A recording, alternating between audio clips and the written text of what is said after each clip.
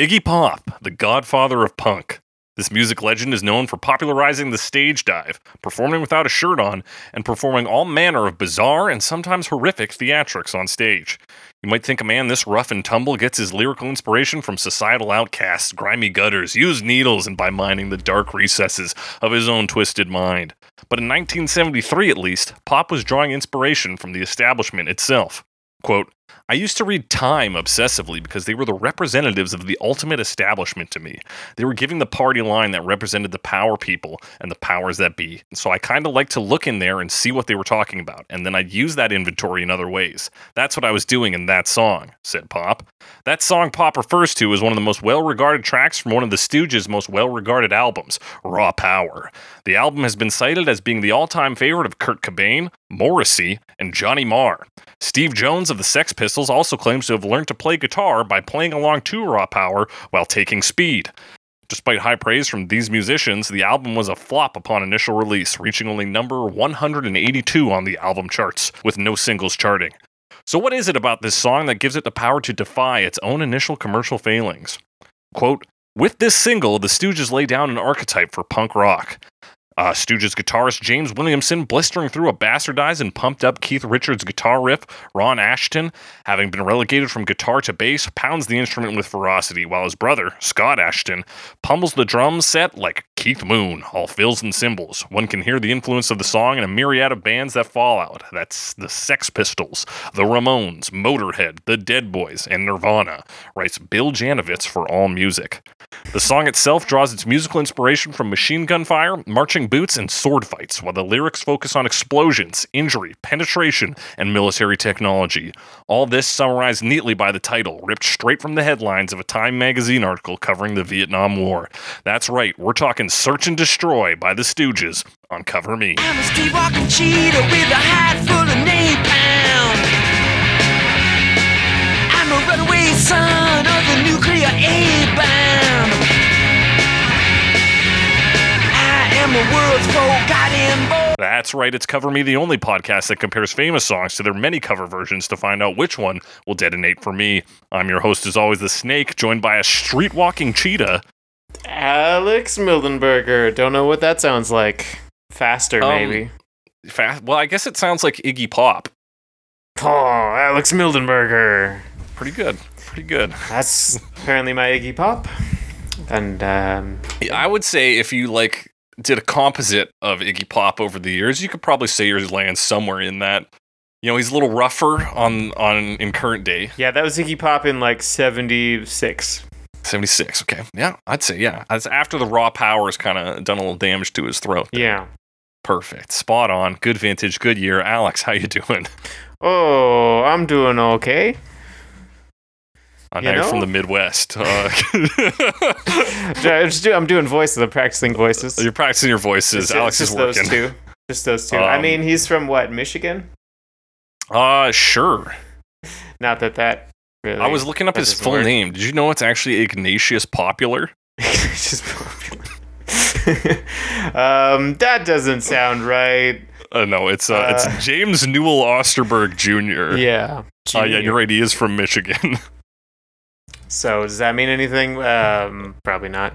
The funny thing about him being a performer, where the name is kind of sometimes the band, I think, in his later work, right? Initially, he's with the Stooges. So you get born in Muskegon, Michigan, and then his origin is Ann Arbor, Michigan. Because that's where Iggy Pop was created. Yeah. Ignatius Popular. Pretty good. I'm pretty proud of that joke. Feeling good about it. Alex, you a big Iggy Pop guy? Not huge, but I like his stuff. And I think I've said this before, mostly just skim the surface of some of the more popular things. Yeah, I know. I think the album's Lust for Life. Yeah. The Idiot. More Ignatius things. Yeah, the Idiot. I know his most popular stuff. It's crazy though, because I love Lou Reed, I love David Bowie, and of course we're talking 1973 this week, and that is those three entities coming together, because that's David Bowie kind of picking musicians he liked who were down on their luck, if I'm remembering history correctly, and being I need to get these guys back in the scene and on on their A game. Yeah, he somehow had the pull for that, but like, yeah, influenced this album getting made. Influenced, I mean, Transformer was around the same time too. Yeah. Mott the Hoople, which didn't turn out to be as big a thing, but he also like kind of got them back together and was like, you should keep going. Yeah, and was like, here, play all the young dudes. Yeah. Like, here's a song for you. The sway and generosity of David Bowie in the 70s is unreal. Can you imagine having that kind of power at that age to be like, these are some bands I like. I'm going to push them into the spotlight. To recreate and like make some of their most popular and most like important works. Like, for sure. Cause that to exist. I mean, I guess I'm sure with Lou Reed it could be argued otherwise, but still, Transformers pretty fucking good. Yeah, like as far as Lou Reed's solo work goes, yeah, you'd be hard pressed to find one bigger in the consciousness than Transformer. Yeah, but yeah, like obviously hit the Velvet Underground. And some people compare this album to the Velvet Underground, of course, because it has that same like sleeper hit value of like not very popular upon release, but clearly important in the development of like punk and and lots of artists who really like went on to create popular important things cite this as inspiration. Yeah, as you mentioned. As I did mention that. And some of them learned to play guitar to it while high on speed. Yeah. Speed, a very general term for amphetamines. I don't really know which one specifically refers to. Alex, you've done a lot of amphetamines. No, I'm kidding. But you have some pharmacological background. Yeah, no, okay. It's like amphetamines. I think there was a point in time where they were like, these pills are uppers. These ones, like... Right, so it's just kind of like... So we do those ones, and that's speed kind of thing. Right, so it's like the 5-cent candy of drugs, where you're like, well, you can get them in all these different assortments of uppers, but they're all generally labeled as speed. Yeah, something like that. And maybe it did cost 5 cents, but because of inflation, that's a lot more. It's a lot more. That would be insane if it was 5 cents. 5 cents. I mean, and you get a grab bag for it. One pill. I mean, wholesale price. Like one pill. 5 cents is actually some kind of on the expensive side. Steep. Yeah, I guess so. Right. Well, not really. Depending on reasonable. The pill. Like $1 a pill. That's high. I'm talking about like I used to work in pharmacy. I'm talking about like pharmacy drugs. Yeah, that's the cost that I used to see. But anyway. Okay. Well, yeah, that was Canadian dollars for you. 8 years ago. So that's like half a cent American. Yeah. Yeah, Iggy Pop though growing on me in recent years. I never like listened to an Iggy Pop album or like some songs I don't like as much as other, but like an album I'll listen to. I'm like, fuck yeah, this is really good stuff. Yeah. Even some of his newer stuff, he's got a very like. Because his vocal range, of course, has gone down, and he kind of just rolls with that and has this weird, like, haunting, like, aspect to it. Like, he does a song about vultures called Vulture, where he just screams Vulture. He just screams Vulture. He's like, Vulture! And you're like, oh, shit. Like, oh, there's a vulture? Yeah, I think he just put out an album the beginning of the year. Like he just put out something recently, didn't he? So he's still going. He's still going, still on the scene, and it is kind of wild that he is still going while some of his contemporaries, Lou Reed and David Bowie, have both passed. Yeah, where Iggy Pop seems like the most synonymous with being fucked up. He is like, if there's a Keith Richards of that trio, it's Iggy Pop. It's Iggy Pop, right? Which, of course, Keith Richards also alive. Still alive, yeah. Secret to living as a rock star is, I guess, just to do a copious amount of drugs. But not like, I mean, Keith Richards is, from what I know, kind of known for doing like the exact right amount of drugs. He's like, I don't want to overdo it. I just want to do a lot. But so he's all about he's min-maxing on the drug doing. He's getting the right amount. Right. For him. Somehow he knows what that is. Yeah, whatever that, he has an intrinsic knowledge of his body and its limits. Yeah. Also, what an I think incredible he's vegan thing to have. Nowadays, so maybe that helps. That might help. That might not be true, but...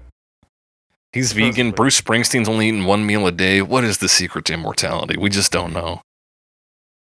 I mean, last I heard it was don't eat at all. Somehow. I've heard that. I do remember hearing a story of a man who claimed to have not eaten or drank in like 20 years or some shit. Right. Survive off sunlight. Just photosynthesize. Yeah, and like nourishment of God or some shit. We're far afield of search and destroy here, though, Alex. We're getting further and further away. A song where God is truly absent. Why this song, Alex? I mean, it kind of rules. for one. I agree. I saw a cover of it, specifically the Florence and the Machine cover. Yeah, And very I thought, fresh. hey, there's probably more covers of this, and there were. So many. Yeah. So, and we haven't talked about the Stooges, or like we've talked about Iggy Pop, obviously. Yeah. But not as an original. No, yeah, not an original. And I don't even think we've talked about his work specifically with the Stooges, because he's come up as a cover artist before, and it's, I think, later. Yeah, it would be all solo stuff, as far as I know. Yeah. No, this song rocks pretty hard, and as we'll discuss in the lyrics, which maybe we should be jumping into here, Probably. there's a connection to one of the songs we previously talked about. Oh. Look at that. Let's Go. So we begin. I'm a street-walking cheetah with a heart full of napalm. That's quite a line, eh? Hell yeah. I mean, just right there in the first words, like we're street walking, we're a dangerous predator, animal, and also his heart is full of this. I guess I should have looked up napalm, but I like kind of know what it is. Like it's a chemical and it burns real hot, right? And like it was This is Vietnam War era, so yes, being referenced here. Yeah, it's an incendiary mixture of a gelling agent and a volatile petrochemical, Alex. Yeah, so napalm. It will burn things. So yeah, just right off the bat, it's already like dirty and dangerous. Mm-hmm. So this apparently is very much like a line just about him living his life. He says, I used to walk around London through the park and stuff with this leopard jacket I had. A cheetah skin jacket, actually. It had a big cheetah on the back. All the old men in London would drive by in their cars, and they'd stop and try to cruise me. Don't know what that means. I don't know what that means. Does that mean that... Is that just like... If they're... Well, it says they stop.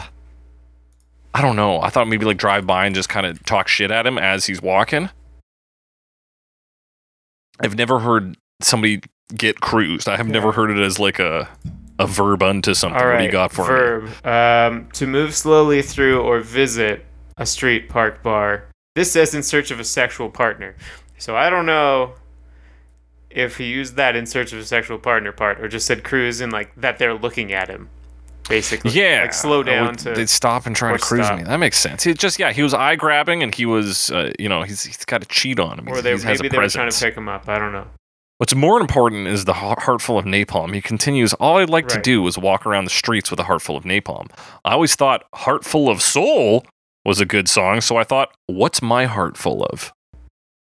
Burning petrochemical. Yeah, he decided it was basically full of napalm. We talked about Heart Full of Soul. For us, it was a week ago. For you, the listeners, 2 weeks ago.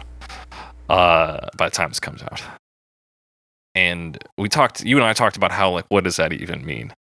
I think Heart Full of Napalm means a lot more. It's more meaningful. Yeah, because when we talked about Heart Full of Soul, it's like, what is, like, soul here? Like, is it just feeling? Like, I feel stuff, my heart is full kind of thing? Yeah. But now we're talking, like, the heart is full of this... I mean, fire. Yeah, fire, chemical weaponry. Yeah, it's a lot of stuff. Like, there is a feeling there, but it's like anger, and it can't really be controlled. Mm-hmm. And it's very dangerous. Yeah, it's even, I guess, beyond anger, just like violence. It is just like something that is uncontrollable to some extent. It's going to burn regardless, which is, if we continue on, I'm a runaway son of the nuclear A-bomb. Another cool line. Setting up, again, more imagery. I mean, the idea of the runaway son, we're still in this area of, like, you're running away from your parents, probably not a good situation, right? Mm-hmm. So, like, there's that combined with the street walking, but also he's the son of, like, an atomic bomb. Yeah. Still very explosive, still volatile. And in the sense of, like, because I think it is clear that, like, the current, the Vietnam War going on, and of course, the just having had happened World War II, like, the nuclear A-bomb is, like, America in itself, right? So he's a runaway son of the nation of the nuclear A-bomb who committed the greatest violence perhaps the world has ever seen. Right. And Also, yeah. I just like how he says it, because he says both. Don't usually say both nuclear bomb and A bomb. It combines them. But you combine them, and it works with the meter. So, nuclear A bomb. Yeah, hey, easy meter fix there. Yeah. He goes on, I am a world's forgotten boy, the one who searches and destroys. The one who searches and destroys.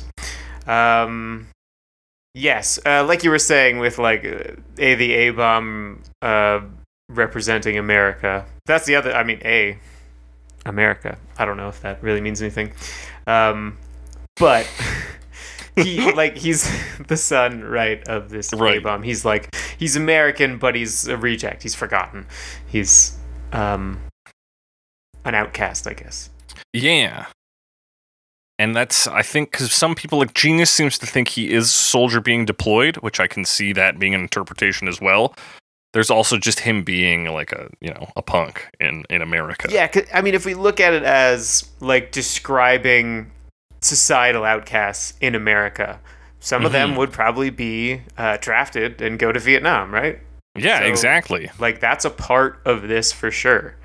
But this, I think, is broader and is referring to just this attitude, not just of people who would have gone, but maybe, people who are supposed to be, perhaps, or expecting to be,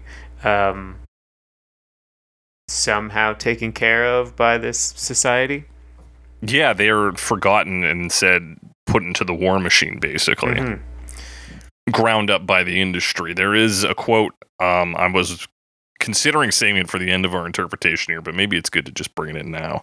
So he says, so this is after his quote about getting his lyrics or his idea for this song from the Time magazine article titled Search and Destroy about the Vietnam War. He adds, and the thing about Forgotten Boy was basically a way to express my disgust. It's kind of like the kid in Catcher in the Rye.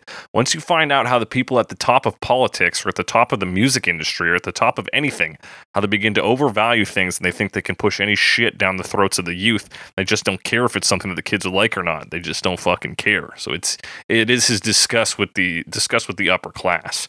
Mm-hmm. Both in the sense that we've just talked about the war, just putting kids out to war, and then even with the state of the music industry and basically the state of the world to a larger extent once you extrapolate. Yeah, and I think part of it's very broad, but part of that is he's already mentioned the heart full of napalm, right? Like, he's not really discriminating against targets. Yeah, he's swinging wildly. Yeah. He's got a heart full of napalm, so fucking watch out. Yeah. He searches and destroys, so it's which is the term search and destroy itself already carries all the weight you need without knowing the specifics of the military tactic, which is seek out an enemy, destroy it, and then leave. Yeah, which was used in the Vietnam War. Yes. And then he carries on. He says, something I was trying to say through those words at the time was I had the impression that music as a branch of the entertainment industry was becoming an old cheese. It was about a bunch of people at the top manipulating certain institutional positions with the smug confidence that kids at the bottom would swallow whatever they put out. They thought they could sell shit if there was money in it, but they'd forgotten about the simple truth that any kid can see. And so he puts out this, and then it commercially fucking flops. Yeah. But then it, helps shape the next generation of music that kind of does what he intended with this piece, is to fight against that musical industry standard. Yeah, or at least do your best to do that. Yeah, of course it gets consumed and absorbed, as it always does, by capitalism, but it was, the wave broke at least, right? It's like doing the what are the mandalas in the sand, It's not about having it last forever. Right. It's the satisfaction of making that happen. Having done it at all. Don't cry because it's over, Alex. Smile because it happened. I was just thinking about that. I'm trying to remember why. Did something happen? I feel like I almost quoted that at someone. someone the other day. I don't remember what it was. What a classic quote. Is it Dr. Seuss who said that? I don't even know. I think I'm a little bit off base with that, but you get what I'm saying, right? It's like you got to rebel against the machine even if you can't beat it, right? It's not necessarily about winning. It's more about staying true to your morals, I guess. Yeah, the victory is temporary, certainly, but it is your victory, even if it doesn't overturn the establishment. But yeah, something I like am a that. world's forgotten boy, the one who searches and destroys. Honey, gotta help me, please. Somebody gotta save my soul. Baby, detonate for me. For me. Still have some very explosive imagery in there. Yeah, dog. Baby, detonate for me. 1, great way to talk about busting a nut. Yeah. 2, super violent, and like with him being the one who searches and destroys, it's like you need to be destroyed for to fulfill my purpose. It's quite grim. Yeah, absolutely. And obviously, it does bring in a little more of that, like, I guess, sexual energy that you would get from this type of music. Well, yeah, I mean, Iggy Pop known for largely, not always, performing shirtless. Yeah. And sometimes just straight up exposing himself to the audience. Like, and if you look at the cover for Raw Power, it's a very androgynous looking Iggy. He's wearing, I guess, pink leather pants, judging by this photo. It just might be the way it's toned there, but no shirt, Yeah. makeup on his face, leaning on mic stand. Like, yeah, sex is on the table here, folks. Yeah. This is in the 50s and 60s now where we gotta, like, wink and nod about sex. It's No. 70s. 70s, baby. Yeah, so he's in a bad situation. Honey, you gotta help me, please. Somebody gotta save my soul. I think because he's caught in the capitalist machine. Is that what how you read this, Alex? He's caught in the machine? I was kind of He's the taking world's it forgotten like, boy. Yeah. Where are you taking it, Alex? Well, like, he was talking about soul needing saving. I almost wonder if that's, like, acknowledging that he's, like, dedicated to this cause and, like, maybe he needs saving to become, like, normal, but doesn't necessarily. Does that make sense? That's definitely an interpretation. It's like, it's because he's in it and he's sort of been bought and sold, so he's taken it because it's the life given it to him. But he's still having, whether it's a moment of clarity or a constant understanding that he does need to be saved from this, and that this is a dark way to go down. Yeah, although not necessarily. I don't know. I'm struggling with describing what I'm trying to say. Okay. Somebody gotta save my soul. So he's not talking about the soles of his shoes. I'll tell you, I'll help by narrowing our possibilities. Yeah, so his shoes are on fire because I think he stepped in napalm. Napalm, yeah, so his heart's leaking. Yeah. Yeah, I'm gonna go with what you said because I'm off base a little bit. Okay, well, if you find your base again, because the pre-chorus does change here as well. It does. We get different details in there, but it is always violent. And it's, like, in this one, you don't get a ton of it until Baby Detonate for me, but the other ones have a little more aggression. What things that are both aggressive and sexual. The pre-chorus is aggressive and sexual, and it is about trying to find salvation. Yeah. That's, if you want to generalize it a bit more, if you don't want to go as specific, that's... I guess then what would you say the song considers to be salvation? Well, knowing what Iggy has said and knowing what we're looking at, a runaway son of the nuclear A-bomb, the world's forgotten boy, he would like to be remembered, I suppose, for one. Mm-hmm. And to not maybe be of this violent lineage. He's the runaway son of the nuclear bomb. He wants to escape the path of search and destruction. So his salvation is being accepted, perhaps, but also not necessarily playing into the system. Yeah, but ironically, his only way out of the system of searching and destroying is destruction. Baby Detonate for me. Right. Okay. Yes, I like that. Let's look to verse 2. Look out, honey. I'm using technology. And got time to make no apology. Soul radiation in the dead of night. Love in the middle of a firefight. Yeah. Do you think that last line is the basis for, like, most of Metal Gear Solid? I, like, figured out where you were going with the question as you said it, because I was like, that's where my mind's going. Yeah. Do you think love can bloom on the battlefield? Yeah. Do you think that one line, he's like, I'm gonna make a game about this. Yeah. Hideo Kojima's like, let's find out. Love can bloom on the battlefield. That's what we've discovered. Look out, honey, because I'm using technology. A line so great that it's been used in several advertisements to advertise things that have technology. Yeah, very, like, general line. Yeah. I think I stole this from the Genius annotation, but what they're saying is because they're talking about weaponry specifically, but he's kind of depersonalized it and just calls it using technology. But in this case, using technology is just like killing people. Yeah, we're talking military tech. I think that is an accurate... Because we've already kind of talked about his dehumanization as the world's forgotten boy. Like, the world's forgotten that he is a person, basically. And now, even the act of killing someone, which, one, horrific, too, but, like, can still be a human act, right? We've now dehumanized that part of our nature as well. Right, because the technology... And this was, like, pre-drone strikes, too. So yeah. But, I mean, I guess if you look at, like, the napalm... Googling it and looking up images, they're like, it'll be like a boat on the river shooting this flaming goo onto the mainland. And you're destroying homes, you're destroying wildlife, you're just everything. Yeah. It's not like you don't even look the person in the eye that you're killing. Back in my day, when you were killing a man, you had to look him in the eye. Look him in the eye. Shake his hand. I know, that's foolish, but like... When you take out that layer and then Ain't Got Time to Make No Apology, that Genius annotation brings up the like intense amount of civilian deaths during the Vietnam War, and like that's also he's saying is like, listen, we're using tech, so you get out of the fucking way or die, because that's the new way. And it's more of a disconnect, because like there's no time to think about what you've done. There's no time to address it in any way. You just have to keep going. Mm-hmm.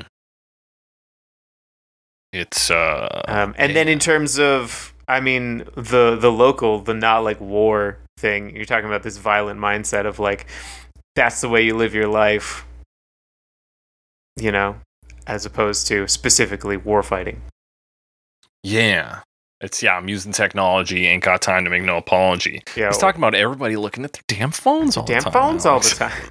Or at least being disconnected from, like, being forced into violence and being disconnected from... Yeah, and being disconnected from community, which, unfortunately a line that hits probably harder today than even... maybe. During that time. Like you mentioned, drone strikes, and like I mentioned, these damn phones! These damn phones all the time. Well, there's some shit going on in the 70s, too. Especially with those damn phones! Those phones! Everybody's calling each other! Oh, man. Long soul radiation in the dead of night, Alex? Another cool line. What does it mean? What does it mean?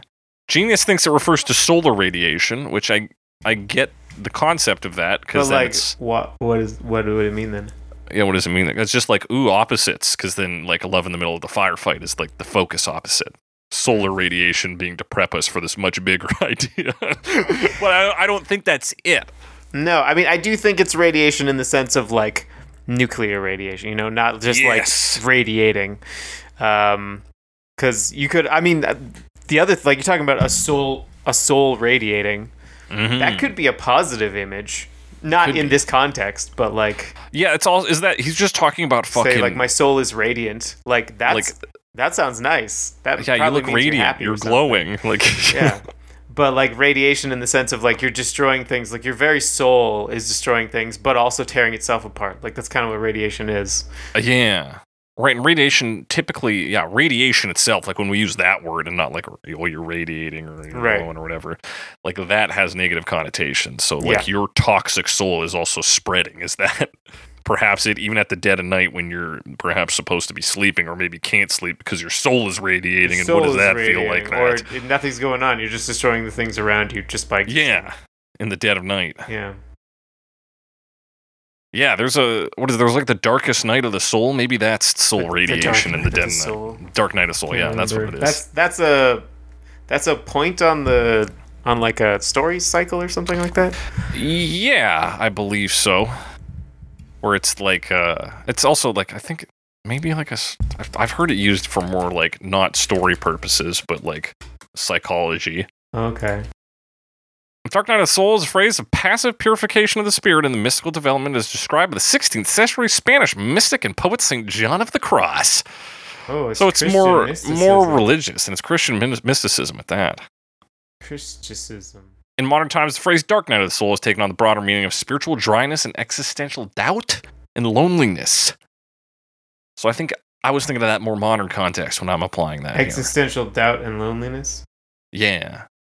And Because of these damn phones, Alex. Well, if we're talking about existential doubt and loneliness, then I think that ties into the next line pretty well. I mean, the song, in the pre-choruses at least, talks about, like, he's addressing someone else, right?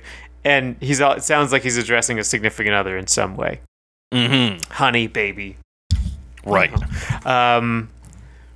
Perhaps suggesting in that Love in the Middle of a Firefight song that, like, that's basically the only way you can form any relationships, because there's essentially, you know, explosions all around, metaphorically. So, like, the only way to form relationships is in the middle of war, essentially. Yeah, and presumably with the person you are warring with. He's not talking really about, like, camaraderie here. He's talking about, it's kind of every person loving the for alien, themselves. or like loving the enemy. Yeah. Yeah, I mean, yeah, if that's the way to end the war, perhaps.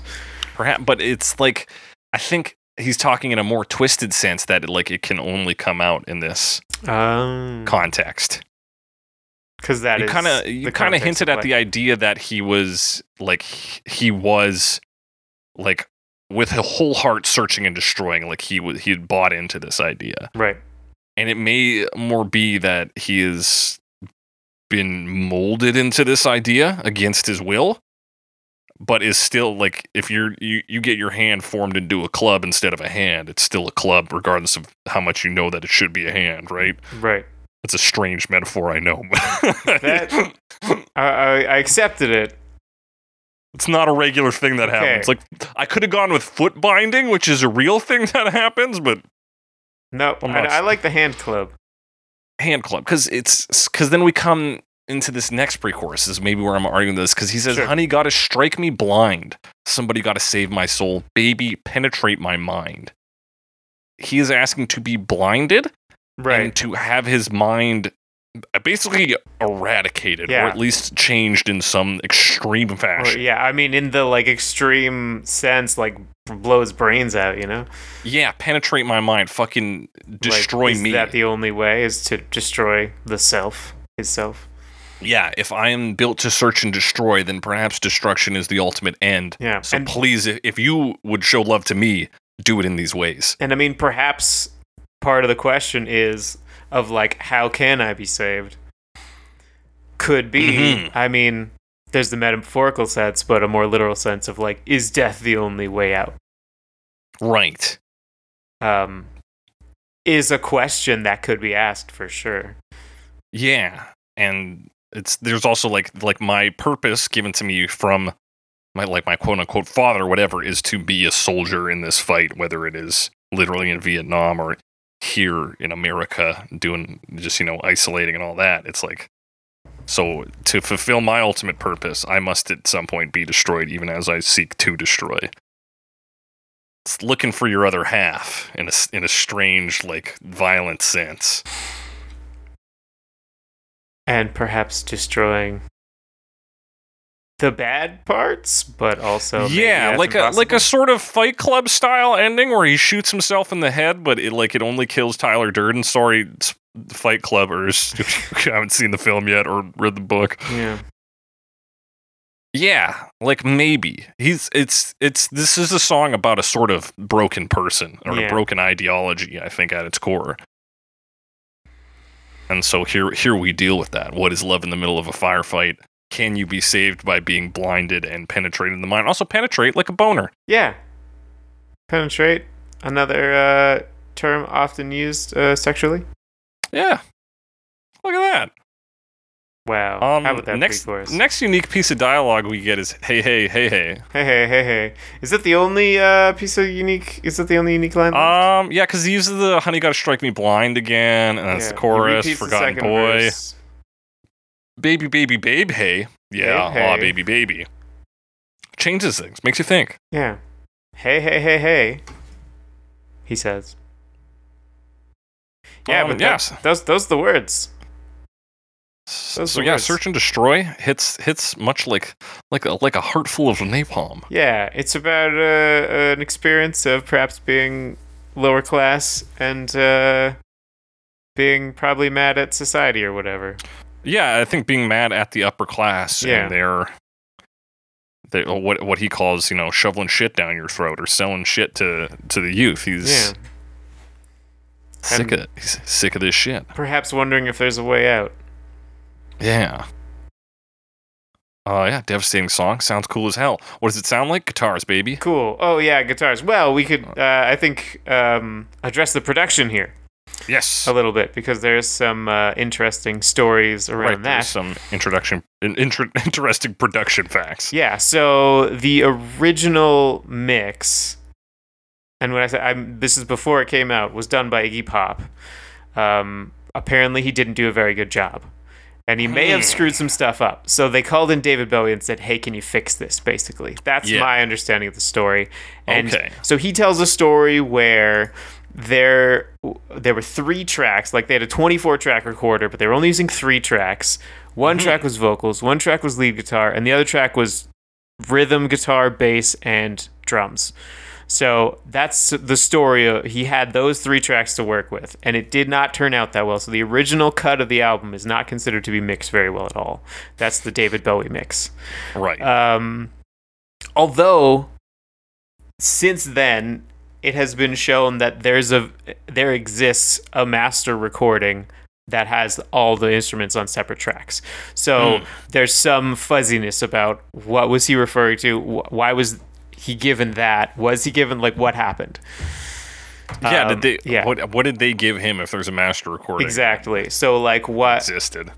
Why did it turn out the way it did? It sounds like probably there was, someone fucked something up and there was some miscommunications. It was 1973 and, no one knew what the fuck was going on. Yeah, nobody was sober. So I would not be surprised if it's just, a clusterfuck, right? Yeah. But that's, the story of the original recording. And then in, I think, 97 or so, late 90s, Iggy Pop and Bruce Dickinson, apparently, of Iron Maiden, went back and remixed it. So the version that I put on this playlist, the version we listened to, was the Iggy mix from 97. Right, but remastered by the looks of it. It says 2020. And then remastered since then. Yeah. So I actually have this record, this on vinyl, and it's 2 discs. Ooh. One is the Bowie mix and one is the Iggy mix, which I think is the 50th anniversary version. Sure. No, it couldn't be. I bought it too early, I think. Anyway. Yeah, 50th would be this year. Yeah, so it was not the 50th anniversary. Gotta be 40th? 45th? Maybe. I'm not sure. But anyway. 39? But listening to them side by side is quite interesting. The David Bowie version has no low end at all, which kind of makes sense based on if he was only given those 3 tracks smushed together, and he decided that we needed to hear the rhythm guitar more than the drum and bass. Yeah, that kind of makes sense that he might. Right. Yeah, he had to make some choices. Yeah. So, but it does. I think. I don't know them that intimately, but just quick listening to them, yeah, there's apparently more separation between the instruments on the Bowie mix, but less low end. And then if you listen to this one, this Iggy mix, you really get that lower end, and it's kind of crunchier because of that, and kind of smushes things together a little more, but it feels very aggressive because of it. So I ended up picking the Iggy mix for this, and I think it's the one I prefer. Yeah, I think it makes more sense that way, and especially if you look at it as a piece of proto-punk and proto-grunge. That messiness, that melding together in that way is sometimes a staple of the genre, right? Mm-hmm. It's meant to sound hard, and you're not meant to pick apart each instrument and be oh my, the rhythm guitar is doing this while the bass does this. It's not for that. It's to hear and you go, yeah, fuck yeah. And yet, that is what we're going to do. And we're about to do that here. So you'll notice that the rhythm guitar on this track. This track is very chunky. It's quite chunky. No, it's cool. It's a cool riff right off the start. It's the rhythm guitar. You get that and then there's kind of 2 parts of it, because there's that part that's smoother, where the chords can ring out, and then the other part where it just gets super fuzzy and kind of chugs. I don't know if it's the same guitar or if they're just doing something with fuzz, but I mean, yeah. Yeah, it's sounds pretty awesome. Sounds pretty fucking rad. And then you get this, like the classic riff on this is that dun dun dun dun dun dun dun bam bam bam bam bam bam bam. Sure. And that is apparently inspired by machine guns. So this is like the lyrics on this. Fire. Yeah, the lyrics on this are by Iggy Pop, but I guess a lot of the songwriting is James Williamson, the guitarist. Right, who was brought on for this album, I believe. Yeah, well, he talks about the songwriting process. In a 2013 interview with Songfacts, he said, well, I had come up with that kind of bum, bum, bum, bum, bum, bum, bum a little bit, but it was more in regard to imitating a machine gun, if you will, because this is the era of the Vietnam War. So we're kind of screwing around with that, and that's where that figure comes from. Then the rest of the song was around that, but I think the beginning, the bum, bum, bum, bum, bum, bum, bum part, was the thing that really kicked off the song. Yeah. So is that lead guitar part then that you're referring to? That kind of rips in? Yeah, that part that not the shredding part. Okay. Just straight up the part where everything gets kind of heavy. Yeah. Like even the tone says right. Yes, but I guess that is where the lead guitar rips in as well. You're right. Yes. That happens as well. Also cool sound. And so that other guitar in the higher register plays during that fuzzy section, and then it kind of goes back to the smoother chords. Back and forth. Yeah. Intro. And I think you said this in the intro, the drums are all fills and cymbals. Yes. Yeah, that's what's happening here. That's a lot of just fills and cymbals. It's wild, it's aggressive. Sounds fucking great. And this is like their only song apparently to feature a pre-chorus, according to Iggy Pop. Only song ever? Well, let's see here. So he says, so he recalls to Clash magazine the making of the song. The funny part about it was until I convinced him to step back a little and ease up on the thing, what James brought in was 4 times as fast and twice as heavy. It was two of the parts in the song, the 2 fastest parts. There are 4 basic building blocks, and when he did it, there were just the 2. When he did it, they just went over and over, faster and faster. I sort of said, "Look, can we make a new part that's just like part 2, but in halftime?" So he went, "Okay," and that became our chorus. Then I asked him for something which you'll never hear on another Stooges record, something that approximates what professional songwriters call a pre-chorus. That's the part where I'm singing Love in the middle of a firefight. And after that, the build-up where I say somebody's got to save my soul, baby penetrate my mind, that's a pre-chorus where you actually downshift and then you heighten the tension through building the chords so that there's a release. So that was about the closest I got to getting any of these guys to rock school. That one has more typical songwriting structure in it, which is probably why it gets the most attention.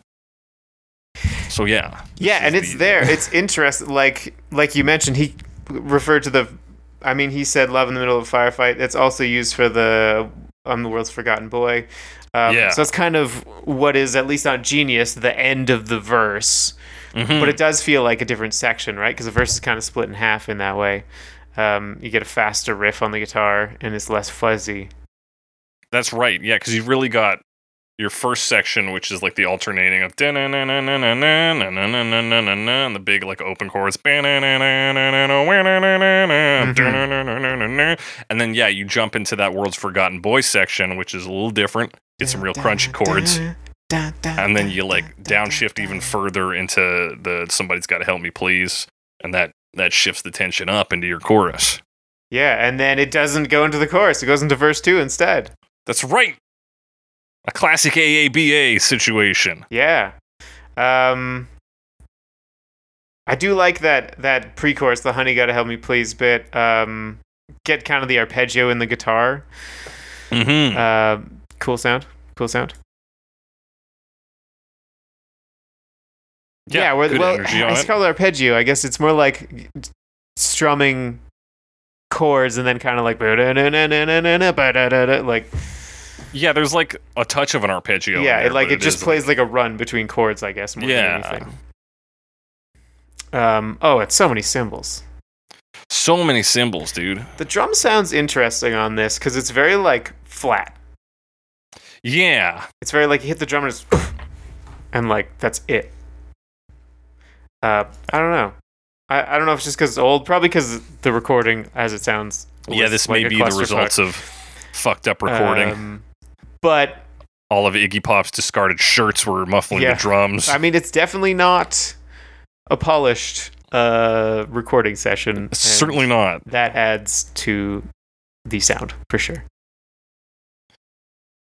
Yeah, it's good and gnarly. It's of course when you think about like punk rock today and like things that come after this sounds pretty squeaky clean in comparison to some things, but I guess in terms of things that are like on purpose, like let's do it lo-fi and like yeah, fuck just like everything up. really fucking gnarly. But Yeah.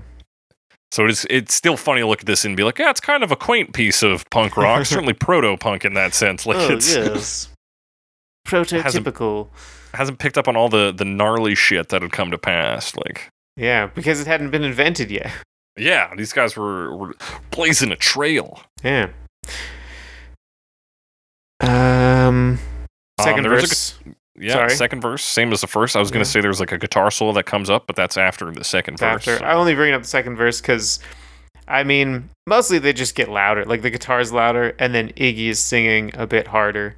Yeah. That's kind of most of their build there. I should probably also mention Iggy Pop's vocals, which Yes. This sounds quite different from what I would like associate with Iggy Pop.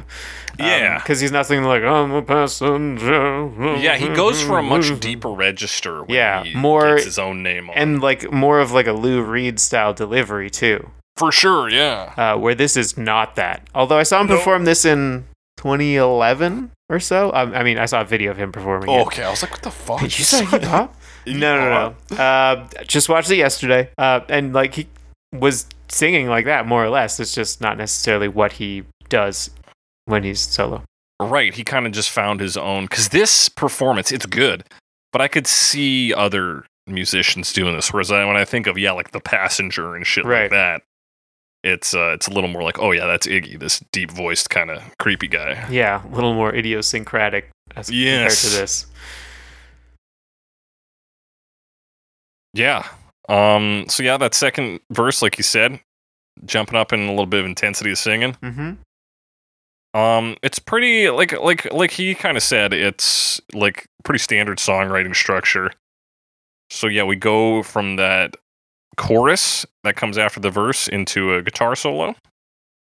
Yeah, is that the like hey hey heys? That's the hey hey section. It's like a guitar solo bridge section. I did count it. It's 8 bars, but I don't know if it's a middle 8 if it's actually serving as a bridge, or can you be both? Maybe. Well, middle 8 is B to B, right, or A to A. It's got to serve to the same section. So I guess it's not then chorus to verse. So it's technically not a middle 8. It's acting as a bridge. It's acting as a bridge. That's for sure. And yeah, we repeat, like, this song is so simple that we're already repeating a verse here. It's in 2 verses. We're doing the second verse again. Mm-hmm. Yeah, it's a lot of repetition in that. I couldn't even tell if it's different from the second verse. I think it's pretty similar. Yeah, like there were definitely times I was trying to compare. I'm like, they could have just recorded this part once and then repeated it. Yeah, and they'd have been fine. Nobody would have noticed. And maybe they did, but I couldn't find. Maybe there's a difference. I don't know. Maybe. But certainly the outro they do for the last 45 seconds here. Mm-hmm. Where we start getting some shredding going on. Yeah, that's some fun guitar. Yeah, that's good stuff. A lot of arpeggios. Fast arpeggios. Yeah.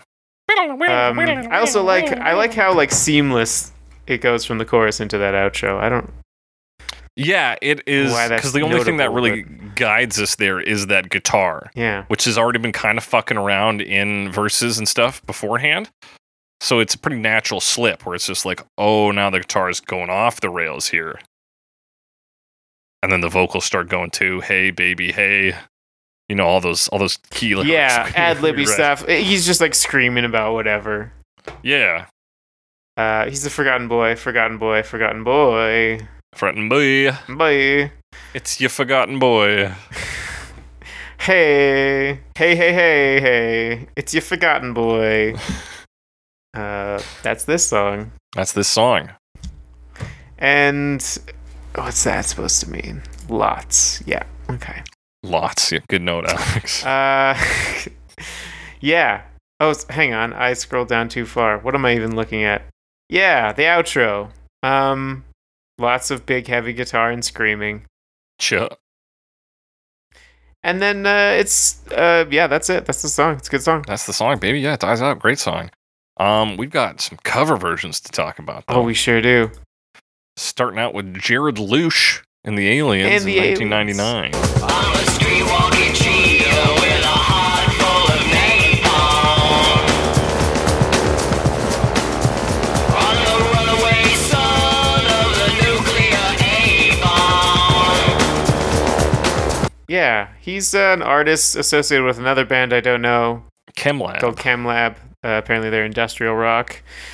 I believe that. Judging off of this, his cover album, his debut solo album called CoverGirl. Called CoverGirl. It was kind of weird on Spotify. This is CoverGirl unreleased, but like Fuck. there's no very- CoverGirl released. It's just unreleased and then instrumental. Okay, so maybe those are some of the So this is like the instrumental cuts. yeah, but there's no option for like I don't know. So I don't know if this actually came out in '99 or not. Okay, I think I read. I don't know if this version did CoverGirl unreleased, but the album itself, I think, did come out in 1999 because this is his debut album. The aliens aren't real, from what I can grasp. Yeah, this is like just his solo thing, and the aliens are just whatever band. Yeah, it was 1999, and you had to find a way to make your name pop. Nobody's just gonna buy Jared Luce. Yeah, what's a loosh anyway? Yeah, Most boring sport in the Winter Olympics, am I right? God. Jared. I won't have you slander Cool Runnings like that on this podcast, Alex. No shade to Cool Runnings. Bobsled. Bobsled's great. Luge? Oh, I guess luge are luge is no sled, right? Full of lugers. Luges. Okay, there's yeah, you can slander luge luges then. when you're on your back and skeletons when you're on your front. Okay, what about if I'm on my side? That's how I sleep. Yeah, that's just a pose. You're just striking a pose. You're striking a pose. Yeah. Cool. All right, Alex, what's going on with Jared Luge? What is going on with this aliens? guy? I mean, we talked about he's got some of that industrial in there, Yeah. but it almost feels like the cover. He's got like a cowboy hat on and stuff. It almost seems like he's going for like a country thing, which it's not really. But it has a slightly more organic sound. Particularly, like the drums sound like they might be electronic, but a bit more organic sounding. Yeah, and he does, like, he spreads them out across the channels here, so you're getting them, like, left, right, and center. Mm-hmm. And it is a big percussive intro. I wouldn't call it country, but I wouldn't call it industrial either. No, but there seems to be some of that there, particularly with like the beat that he's. Oh using. yeah, and his vocals that come in like they're coming in through a fucking Oh yeah. PA speaker. Yeah. There is that. They play the rhythm like that which might be on the bass in the original. I couldn't hear the bass in the original, I'll be honest. Yeah. But like they play the bass, they play that part on the bass, like the fuzz-filled, the riff you were talking about, the really fuzzy part. Boom, boom, boom, boom. And it's on the bass it's, now. of course, toned down. Um, And then you get after, like, between lines, this farty ass synth. Farty ass synth. Yeah, there's a lot of synth. That are kind of in that lower mid range. And then so that's your like like a industrial higher guitar. influence. But there's more overall, kind of just like a lot more layers. So like there's several vocal tracks. So like you're doubling on the lead, and then like with the harmony, and then one of the parts is a little different. Like you were saying, that's very filtered, but like that's kind of one of the vocal tracks. Yeah. And then quite a few synths. I wish I had described them here because that would have been. Well, we've got the farting synth. The farting one. One that might be a very distorted guitar and it's playing like high. So, and then there's also a very low one, which might just be the bass. Yeah, I think that is just the a bass. very, very distorted bass, right? Yeah. And then other effects like there's this bit crushing sound on the chorus, and then also I think in one of the verses. So there's a lot of stuff like that. And then when he says technology, his voice goes all metallic. That's right. Using technology. Technology. Like a robot. Yeah, like he's a robot. So this you one, still get like some big drum hits and a lot stuff. more effects like that. It's like more edgy than it is like energetic. It trades in all the energy for edge. For edge, yeah, and a lot of distortion and sounds. But it's 99. It's industrial, or inspired at least by that.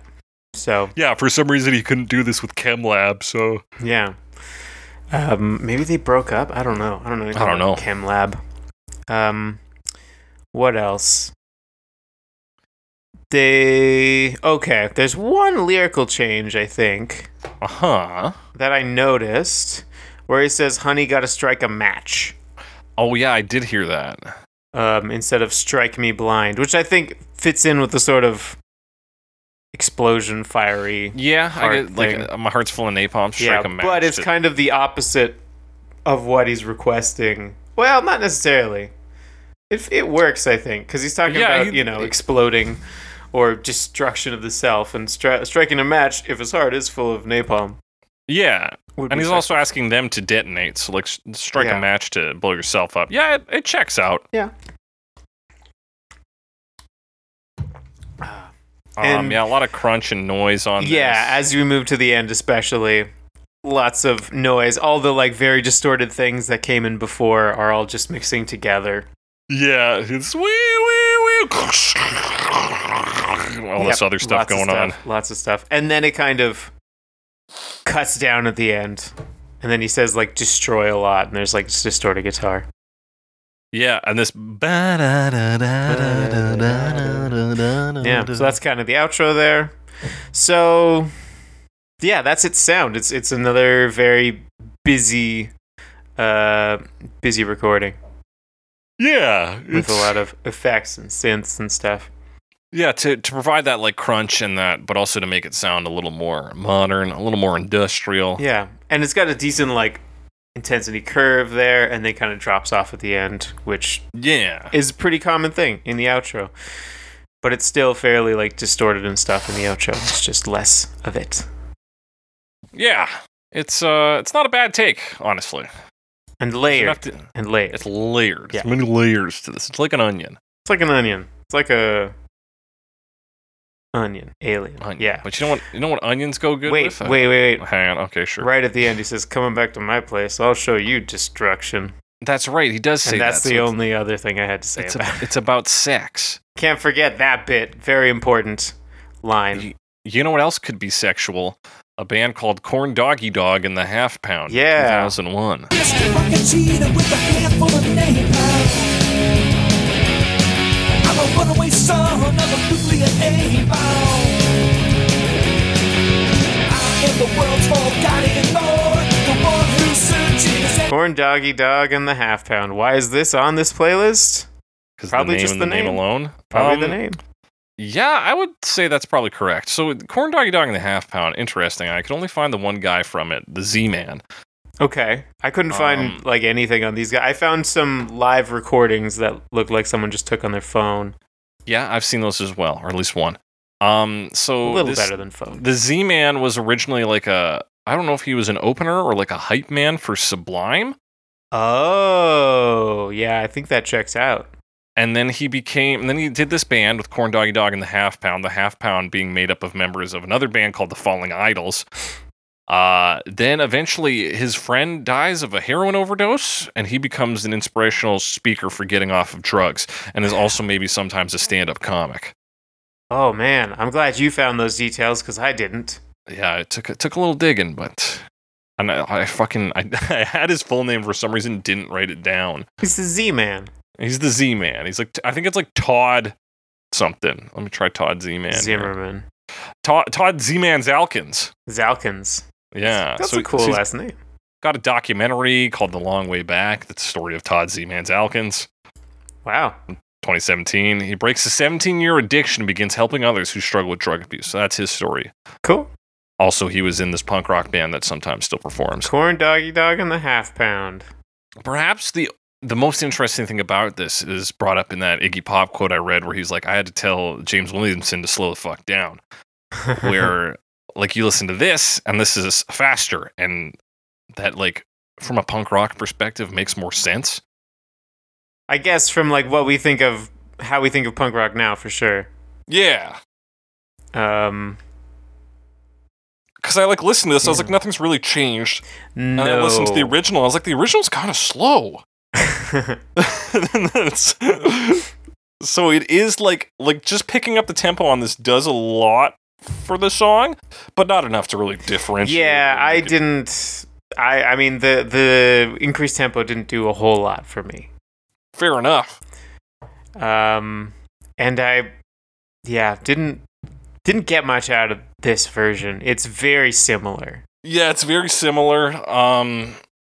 Without even the live version they advantage did. of being like novel and old. Yeah, in the live version. I don't know. It to me is just a slightly more generic version. A more generic, because you're right. Of the Now that it's original, also 'cause it's- adopting more punk staples, Yeah, it it's also using the sounds more generic. established sound of punk Mhm. rock. Whereas before it didn't exist. So Right. I don't have a whole lot else to say about it than that. No, well, I think they say handful of napalm. Okay. That's not a good place for it. No. No. Also, much less cool. Much less cool. I So guess I it don't know. maybe is more active. Like a heart full of napalm is more poetic, It's whereas more like poetic. a handful is like, I'm gonna whip some Gonna napalm at whip some somebody. napalm at you. That's probably still not. You probably shouldn't touch it. I don't know. Yeah, it should be in some kind of contained. I don't know what the unit. MSDS says about napalm, but I imagine Yeah. you shouldn't touch it. I've been asking at my work where we keep it. Nobody's letting me know. What if? Trying to remember, there was. I mean, to bring up Fight Club again, isn't there a bit where they're like you can make napalm by like mixing kitty litter and orange juice or something like that? Oh yeah, something like that. I don't even 'Cause remember what it is. It's probably something to do with soap, right? Because it makes soap, but then It's it's all like you add soap to cornflakes. Yeah. Napalm, maybe like something like that. You think you're gonna get clean cornflakes? You think you're getting the frosting off your flakes? No, No. no, you're making napalm. Anyway, so this version will take the frosting right off your flakes. But That's a fact. We should talk here briefly because you did Yeah. have a massive playlist full of like Red Hot Chili Peppers. Soundgarden was on. yeah, here. I should have left one of those on.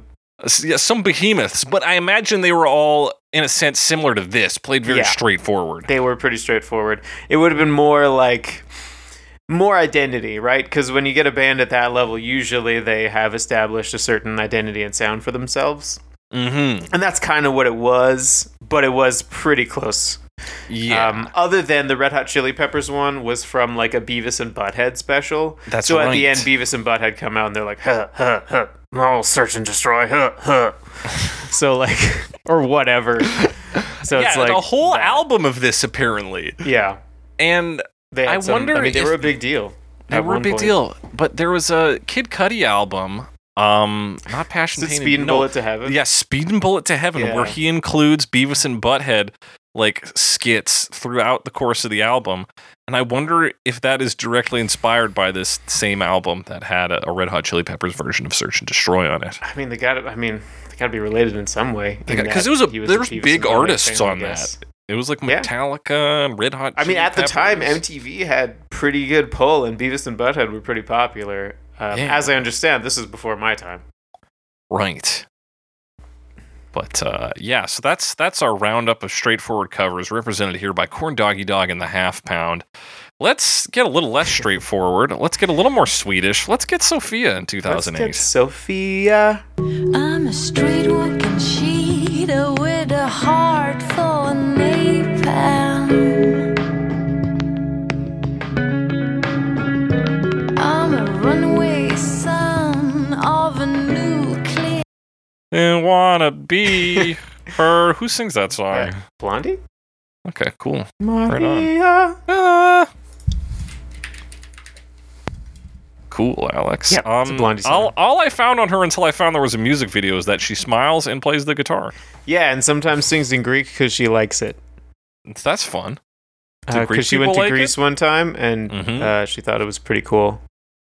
I think Greek people are disappointed when they watch the musical Grease. Watch the music Greece, they're like, hang on a minute. I don't know. If they call it Grease there. No, it's because Greece, like the actual name for Greece is like the Hellenic Republic or something like that. Okay. So I don't know. It's kind of like Germans be like, hey, you get. I don't know, because they call themselves like Deutsch or whatever. right? Deutsch, It's yeah. like Deutschland. I think it is. I don't know how much like that it is, though. I don't know if the term Greek is used in Greece. I would have to look that up. I'm curious about that. Yeah, I don't know. But the weird thing is, I do know that when they brought the musical Greece over to Greece, the nation, that they did call it the Hellenistic Republic instead. Yeah. They changed the title. Yeah, and it was very confusing It was very confusing. because they had to change the song in the start, and there's just too many syllables. The Hellenistic Republic is the word. It's the word. Because it's not even one word anymore. No, it's the phrase. Yeah, so But we're actually talking about a Swedish singer, from my understanding. yes. Swedish singer. I mean, just searching Sophia.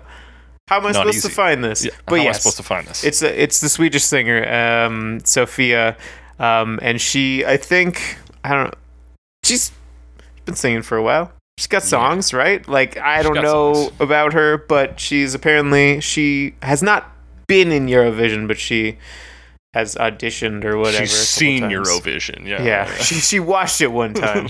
I know I haven't. She thought the concept was pretty cool. Yeah, and then said something in Greek, and then that was it. Yeah, just for fun. Yeah, just for fun, because it's fun. So this is like, you know, the TV, we often talk about the TV or like cinematic version of a song, Oh, yeah? and that's kind of like a two-part structure where it's like structure. I'm Structure. talking like a Swiss person now. No, I'm kidding. They don't talk like that. But there's like the two-part structure where it's like start out a little moody, a little soft, and a little like there's a one drum that echoes, doom, duh, Yep. doom, duh, and a little tense guitar, and then you would break on the chorus, get big drum, and do all that, and be like, "I'm search and destroy." This does the first half without the second half. Yeah, it really is just, like, very soft throughout. Yeah, soft and moody. And slows it down, too. Mm-hmm. But that's a good overall description of this version. Yeah. Otherwise, it's also got like some layered synth chords with like really filtered drums. Kind of, it stays filtered, Yeah. right? The filter becomes less as it goes on, but it stays low down, and you get that Yeah. guitar and like more synth. There's, I think, a guy with like an organ going. Yeah, that boo doo doo doo doo doo doo. You can see him in the music video. They Playing also his claim to organ. have a double bass in the music video, so let's yeah, okay, fair enough. be cautious and, like, of what we believe. Yeah. So like, and a few more more synth production. So like, you have this arpeggiated synth. There's a string synth, filling out that space, and that's its thing. It's more like a smooth build up, and she's singing very, very softly. Yeah, really chewing up words like napalm and, Yeah. and nuclear. I think like it's less like intense, of course, than the original, because Yes. they try to make it soft. But I think they do a pretty decent job of maintaining a certain level of tension, which is a good thing to have. Yeah. Instead, like, it works. It doesn't. It has some decent sounds in it. It doesn't necessarily do all that much interesting, but I do think it sounds decent overall. I think, yeah, both this one and the music video suffer from the same issue, is that there is no... And maybe I'm just a dummy and I'm like, oh, this needs a climax of some kind. But it doesn't have to be big and explosive. It could be like fall apart and dirty nasty, right? Like Dirty nasty. we take away the instruments and it's just your vocals or something, but it needs to move forward in some direction, I feel, because it just kind of lingers here in tension. Without any release of tension, we're left unresolved. Yeah, I don't know. Is the release necessary for tension to be valid? Maybe, honestly. Maybe. I mean, Because, like, how can you know what it is without contrast? And the video has a lot, or not enough contrast, or too much contrast. The video, yeah. Well, you're talking about like the lighting. Yeah. Yeah, the video's got some issues. I'm not quite ready to jump there yet. Because Yeah. I will say, like you said, she sings good. She's got a nice voice for this. Yep. The instruments themselves, good tones, good use of like echoing, good filling of the space. But in terms of like what this provides versus what the original provides, which is the story of a person who has become a weapon and needs to explode, this doesn't give me that same like... And it doesn't smolder, because there's like the explosive version of this, and then you could do the smoldering version of this, which this could maybe be, but it doesn't quite hit that yet either. Yeah, I wonder if... I mean, the video kind of tries to pick that, Yeah. I think. So let's talk about that video, Yeah. Alex. So I'll address the lighting thing first. This video's not black and white, but they sort of try to style it as black and white because most of the things are black and white. The shadows are very dark and also very flat. Yes. So like anything in shadow is like black and like there's no detail or It's like very when people little. complained about that House of Dragons episode because it was too dark to see, and then they're like, "Oh, it's supposed to be too dark to see." It's like, You're well, like, you made a bad okay, episode. that's a then. bad choice. You did a bad thing.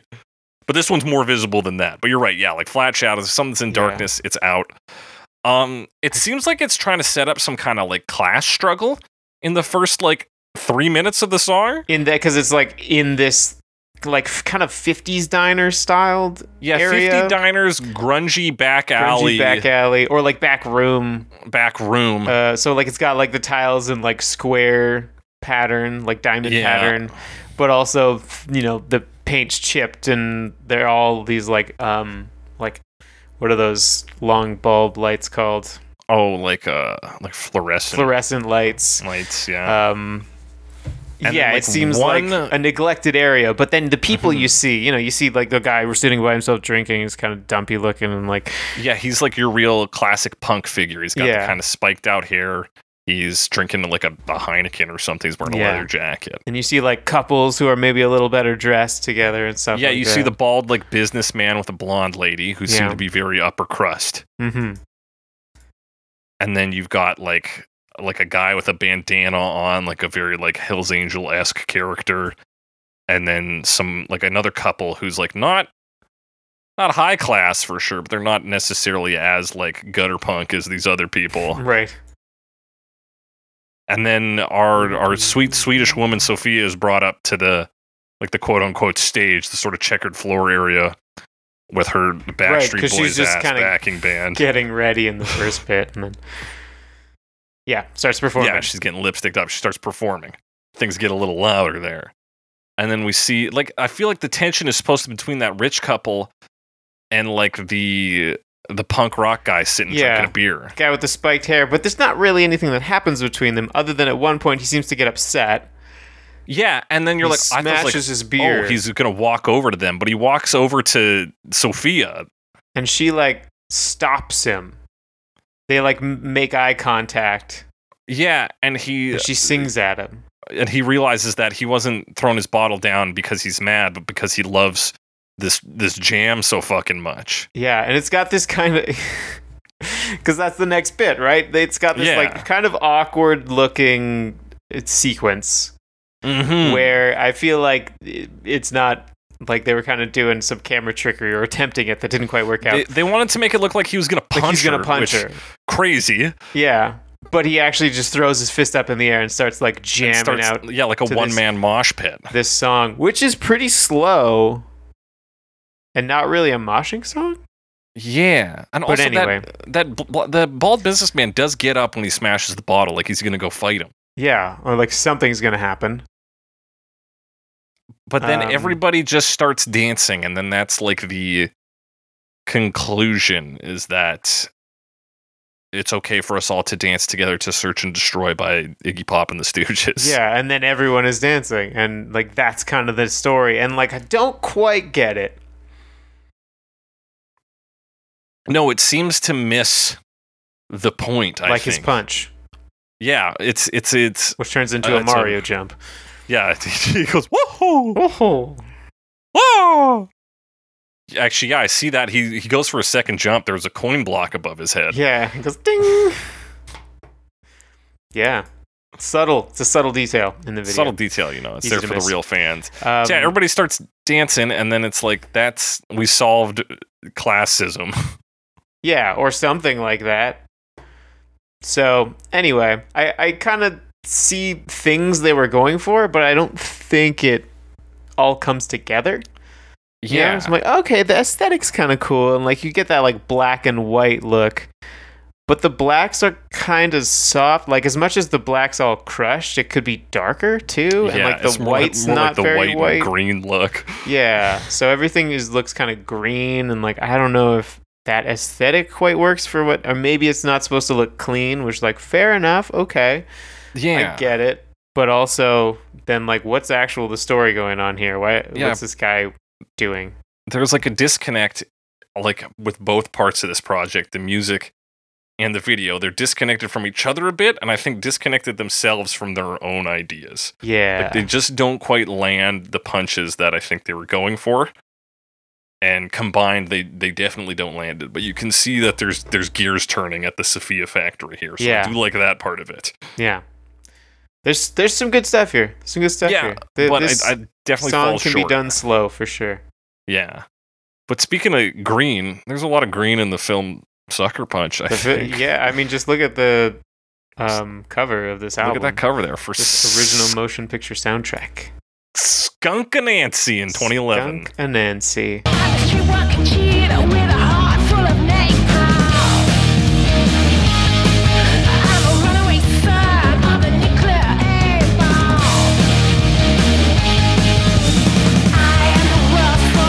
So, named from the Akan folktales of Anansi, the spider god, with skunk added to, quote, make the name nastier. Yeah, I heard it was also because, like, the band had black and white members. Okay. But I didn't see anything that supported that claim. Well, their members also have rowdy names like Skin, Cass, Ace, and Mark Richardson. And Mark Richardson. So that's pretty cool. I think Mark Richardson joined later, so he didn't get a cool nickname. Get a anonymous name. Yeah, they're a British rock band that's actually been, going since like the 90s. They broke up for a couple years, but they're pretty well regarded. Like, I don't really know them very well, but like they played at Nelson Mandela's 80th birthday. They headlined Glastonbury in 1999. Nelson Mandela likes them. Yeah, they seem to like have been around the scene. Yeah, and Skin was given an OBE like 2 months, like last month or something, like recently. Damn. So like, yeah, they've been around and they're well regarded. Yeah, and they show that well regard with some fucking bagpipe synth. Which part is this? Like the start? Almost off the bat here. So you get gunshots. Is this actually in the movie, or is it just part of the soundtrack? I did watch the scene. I found the scene on YouTube. It is in the movie. So like the intro part. Okay, have you seen Sucker Punch? Once, a long time ago. I saw Sucker Punch. I've maybe seen it twice. Maybe. I don't remember. Where's the consensus on it currently? Are we pro or anti Sucker Punch in 2023? It flip-flops. I feel like I don't know if it's like strong enough to be worth a whole pro or anti, but I remember liking it back in the day, but I was also 17, so who knows? Well, it does have a reputation. It does have a reputation. If that reputation is good at the moment, I love it, and I love the way it empowers women. Love that movie. If it's bad at the moment, I hate it, and I hate the way it sexualizes women. Thank you. I'll take no further questions. So anyway, in the movie, there's like kind of, I guess, 3 layers. In the sense that, like, there's an asylum. She's in an asylum. Right. But sometimes goes to the fantasy world of it's a brothel, actually. And sometimes goes to the fantasy world of there's dragons and stuff. Or, like, robot Nazis and we're fighting them with swords and guns. Right. So this beginning of the song is, I think, in the brothel level. And then from there, that's the intro, the slow section with... Mm-hmm. I'm pretty sure it's just an organ. But it might be bagpipe synth. Okay, yeah, I'll take organ.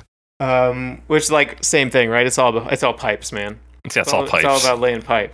It's just about how much bag is involved. Yeah, exactly. Just gotta regulate your bag, or not. And then, so the rest of the song is action scene of they fight. There's a dragon at some point. Yeah. There's a lot of gun shooting. So what happens so that's why some of these noises are in universe. We forgot to mention in the original, and because I couldn't hear it, but I did read a Song Facts quote about it, that there's a sword fight going on in the background at some points. Yeah, what? Dog. Yeah, dog. Wow. So this is from Song Facts. It says, listen with headphones and you might pick up the sound of swords clashing in the background. Pop explained in a 1999 interview with The Wire, quote, what I originally wanted was to get the sound of stomping boots, but we would have had to hire a drill team and that became problematic. So we tried having a sword fight to get a clanking sound instead. I thought you were fucking with me, honestly. No, truly. Because there is a sword fight in this version. for sure, because it's from the movie. There's For sword sure. Well, fight. maybe inspired by the source, Possibly Search and inspired by Destroy, the which original. has it in there somewhere. I can't fucking tell where though. Yeah. But yeah, carry on with this. We get the organ. We get Yeah. gunshots and shit. What's going on with this one? This feels a lot cleaner, but they're still very distorted. They're distorted. They're just a tighter band. Yeah, it's polished, like it's not even punk. It's just like polished rock, really. Yeah, heavier rock for sure. Yeah, polished hard rock with organ. Yeah, and I guess the thing about this is because it's for the movie. I imagine, I don't know, but I wouldn't be surprised if it was originally shot with the original song in mind, and they just kind of had to cover the song. Right, because it plays pretty close instrumentally. Yeah. But you get, of course, female vocals because Sucker Punch is hashtag girl power or hashtag problematic. We're not sure. We're not sure. We can confirm there are women in the movie. There are women in this movie. I can see them on Centered the in the album movie, you might say. Yeah. So yeah, it works well enough for the movie. Yeah.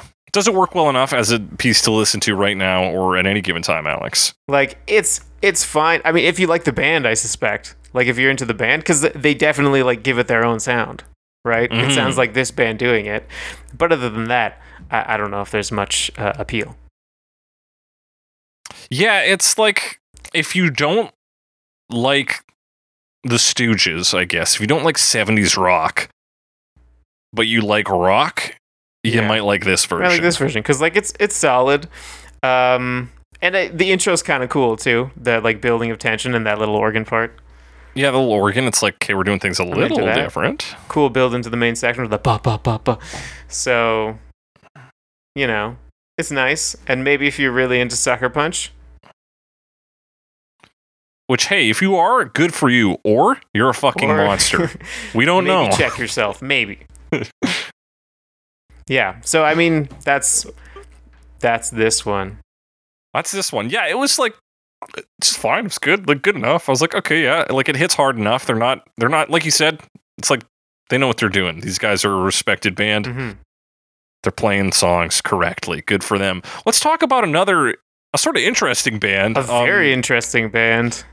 Yeah, Ministry.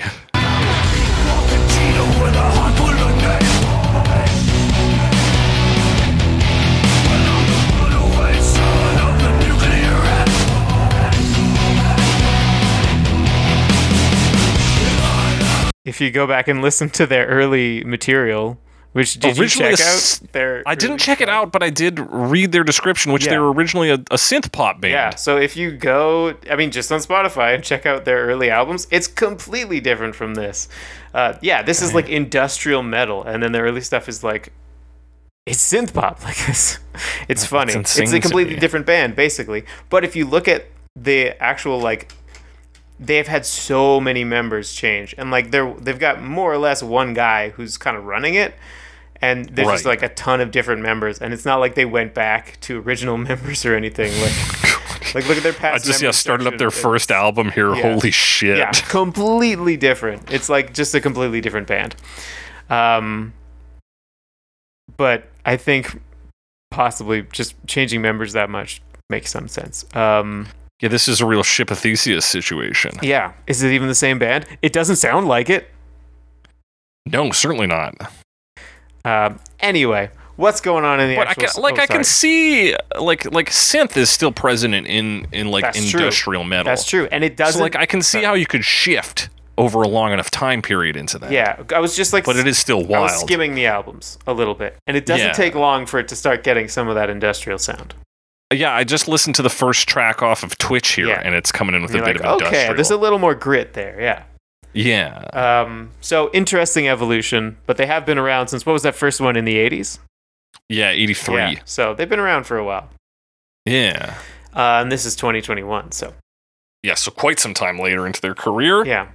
But part of that, so it is definitely in that industrial metal vein. They've slowed it down.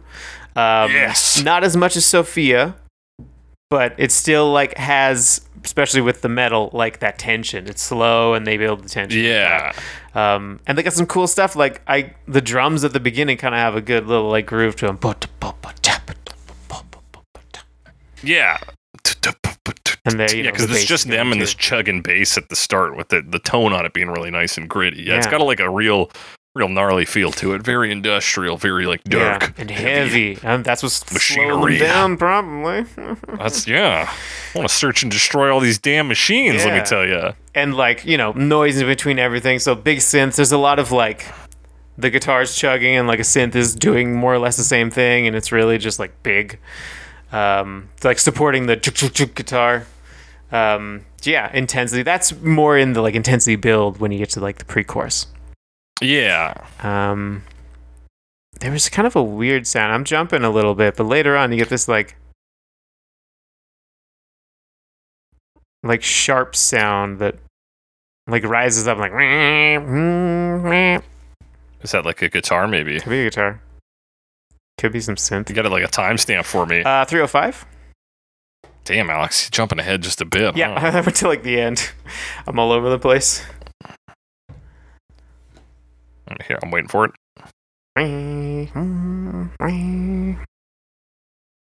Yeah, I think that might be I hear what you're that. It's a guitar or a synth or a guitar. Maybe like ran through a synth. Yeah, lots. I mean, it's industrial, so everything's like real. I can rule out vocals. Yeah. Okay. And probably bass and drums. Probably bass. Yeah. So they got some pretty cool intensity building sections because of all that. I do like kind of how it rises on the pre-chorus. Again, more synth. Lots of synth. Lots of synth. That's like industrial is getting to me because of its use of synth. Yeah. Wow. Like we've had a few different examples of industrial over the past like month or two here, and I'm like, yeah, this stuff's actually pretty good. Your vocals are pretty classic for this genre. Growly. They're not. Yeah, I got only bound.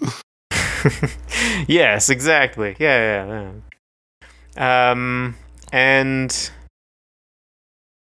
it's how would I describe it? I don't know. I already described it. Intense. It's intense. Yeah, like big, like the rhythm is heavy and like it hits hard too. So it's like dun, like it really punches every rhythmic note. So even though it is slower, it's quite powerful. Ooh, yeah. Sorry, I just accidentally started the video with the drums at the very start really come in. Oh yeah, they're hard. doing some heavy duty things here. So Honestly. yeah, it's got a rough feel to it. So, and this is kind of like this is in a sense what I was talking about when I'm like, yeah, like the original is quite clearly proto punk. Like this is so far down the line of like what we can do with hard rock. Yeah, absolutely. I mean, in modern times, yeah, we can do everything ever now. Yeah, we can literally do everything. Yeah, there's nothing is off limits. They do like a kind of call and response section near the end, Like the there, don't outro they? with the like search and destroy Forgotten Search Boy and destroy Forgotten Boy. That's the other thing that I forgot to point out. The way they say the lyrics, because it's a bit slower, it gets fairly percussive, and Yes, that part is and- included. But also like early on, like hang on. I lost it. Hanging on. I thought I had it. Anyway, it's more percussive. Yeah, Rhythmic. and like we're talking industrial. We're also talking about like sort of the main themes of the original song, which is the military industrial complex. Which and so comes up bringing in the this music video too. soul-crushing, percussive, like vocal style to it is, I think, very in line with some of the points Iggy Pop and the Stooges were getting at. I think it's a good interpretation of Yeah, it. totally works. And the Yeah. music video is kind of funny. Yeah, it's pretty simple, but like it is. But there's some It's cool pretty stuff funny. in it too. Yeah, we start with these morphing shots of close-ups on like guns. Mm-hmm. They're playing in like a plane crash in a desert. Yeah, like blown out, like industrial wasteland. Yeah. Mad Max style post. Mad Max for sure. Yeah. With the band playing, and I thought it was just gonna be the band playing, and it mostly is. With a But it's film also grain the effect. lead singer firing a gun. Firing this a film gun, grain yeah. effect, very like old, like reel to reel. Yeah. Quite frankly, not a great effect. Yeah, I don't think it. I guess they were going for that. Like if you see a war film in like a tent, in Vietnam. They're Yeah. like, this is where the enemy base is. But like the rest of it doesn't look right. Like there's something wrong about it. I can't put my finger. Yeah, on it what just kind of is. looks like your monitor's fucked up. But they keep that grain effect for sure, like projector They grain sure do effect. keep it. Yeah. And it's mostly them playing, but there's also the Gatling gun. The other thing, which I thought was cool, they do some like lighting. So at points, the lead singer is in some kind of blown out building. Like a barrack or like Yeah. a greenhouse of some kind, maybe. Yeah, it looks like a tent frame, like a tent like barracks frame. tent sort of thing, which I think Yeah. is still barracks. But where like military guys would sleep. Yeah, because there's a bunch of it's just hanging the frame. fluorescent lamps. And there's like a spotlight on his face, Yeah. but it kind of moves around. So like most of him is in shadow, or his face will glow. But then there's times where he looks down, and like it just reflects off his glasses. So his face is in darkness, but his glasses are reflecting, anime style. That's pretty cool. Oh, yeah, he looks like Shinji's dad. yeah. He's Shinji's dad. Also, so many fucking glasses on this guy. He's got the glasses on his face. He's got the does. glasses on his helmet. And then at one point, he pulls the visor down on a helmet. It's like more he glasses. just needs eye protection, man. Yeah, this guy The is sun's keeping bright. it safe on the eyeballs. That was another thing I was thinking. We got a dude in like a leather jacket playing guitar. In the desert. He's got to be fucking boiling. Yeah. But yeah, like a fun concept for even just like where to shoot a band like playing music. Oh, it's a plane crash. Yeah, it looks cool. Yeah. Okay. Like you said, Mad Max. Yeah, Mad Max. So yeah, it looks pretty cool. Yeah, not a bad music video. But like pretty straightforward. Like the band is playing, but some cool visuals for sure. Yeah, cool visuals. Lose the grain, I would say. Yeah, or improve it. Like I feel like it's Or just not a improve it. very good version of a film grain filter. Maybe it helps some of the shots, like when he's firing the gun. Maybe it made those look less hokey. Yeah, the firing Maybe the gun it looks like definitely, absolute shit without that. Yeah, I mean, special effects are expensive, Yeah. but I don't know, anyway. dog. 2021. So, like, Yeah. get special effects on the cheap. You hire the Marvel studio Hire the team Marvel to do guys, it. yeah. They'll do anything for $1. Oh, and at the end, he has a sign that says, "How concerned are you?" Oh, I forgot about that. How concerned am I? I got to think don't about know. this. About a white man with dreadlocks? Like, moderately. Yeah. Then- It is 2021. Maybe it's time to nix those, but hey, who am I to say? We've been talking a lot about like the military-industrial complex, the war machine. Why don't we talk about Florence and the Machine in 2022? Yeah, let's do that. I'm the runaway son of the nuclear A-bomb. I am the world's forgotten boy, the one who searches and destroys. We know Florence and the Machine. You know them better than I do.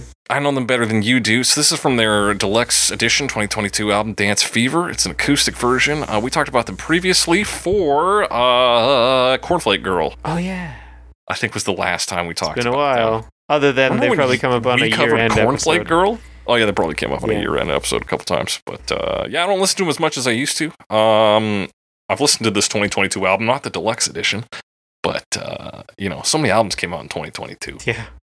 A lot of them got lost in the mix for me. But yeah, this is Florence and the Machine, and it's acoustic, and that might be enough for some people to say, hey, this is bad. I certainly felt that way as I started it. But I think there's some good, like, dynamics in here. There with the are acoustic. some good dynamics in here. I mean, to start Yeah, off, there's yeah. a couple acoustic guitars, Yes. So you got more than one acoustic guitar. You're already you're working your way up that first step. Mhm. And then Florence, Mhm. controversial statement, good singer. Good singer. Yeah, I agree. Yeah. So I think it's interesting because obviously compared to the other versions, they taken the distortion away, which most of the other versions have. Not Sophia, but I mean Sophia did something similar. It fits the Yeah. voice better, is what I'm saying. Not having that, so it does fit, but she does really get intense as it goes. Yeah, she doesn't remove the bite. So Yeah. many people go, we're going to de-intensify and take out the grit. She's like, well, how do we keep that? Yeah, and you can hear how she does it, kind of particularly I noticed in the pre-chorus, like you can hear the way she's pushing to sing, because at the end of the lines you can hear like she breathes out before she Yeah. the pressure still has to release before she breathes in again. So like you can get that. So she's really singing it. Yeah, she fucking gives her. And yeah, it's a dynamic vocal performance, and there's a clear like increase of like musical intensity. We start with a couple acoustic guitars, and they're playing strong. They're not just doing like a charisma duo like limp chords and like there you go. They're hammering on those things. And then boom, drums come in, and Yeah, she that starts bass, singing that harder. drums. There's some hand claps in the mix here. Hand claps? Yeah. It almost plays into this like hippie protest idea of the Vietnam War. It's like, well, we don't have distortion. We got acoustic guitars, and also we don't like war. Right. Vietnam protest, but like earlier, yeah. Mm-hmm. Like 60s as opposed to 70s. So that's cool. I like the solo also. Which I Yeah. think is guitar. I thought it might be mandolin at first, but it actually sounds like a slide guitar, like possibly a metal bodied, like National guitar. It has that kind of Right. like old bluesy sound to it. It definitely had like a not guitar tone Yeah. to it, while still, I think, being a guitar. like metal, like bright. I think it's like Yeah, bright, which I would expect. I from- almost said banjo because I was metal. like, there's something like, and in the playing style, like quite rapid. I was Yeah. like, okay, this is maybe something in that range.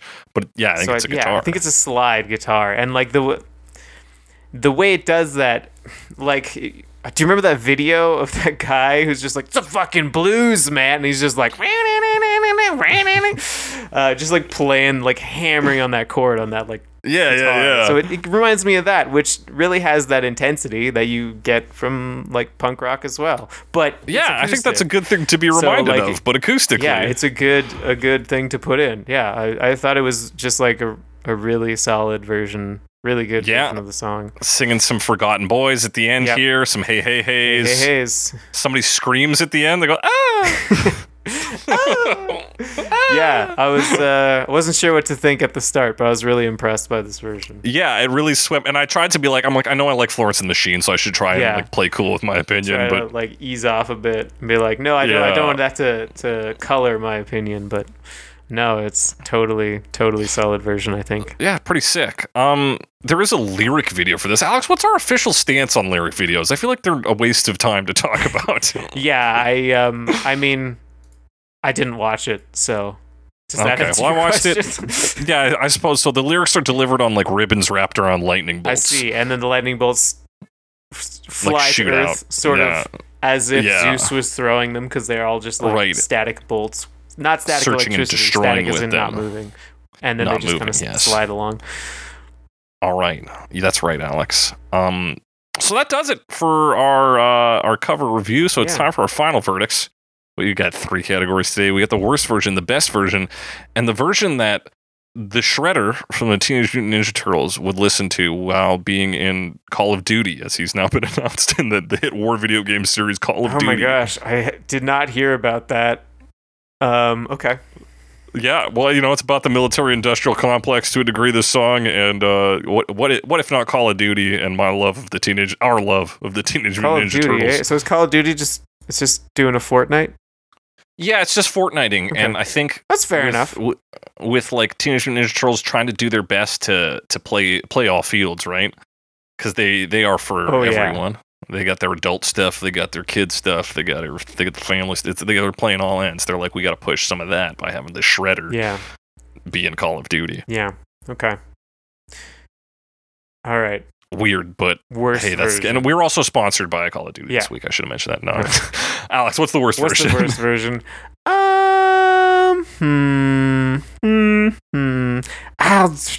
I don't hate Corn Doggy Dog and the Half Pound for what they are, but I didn't like their version the most.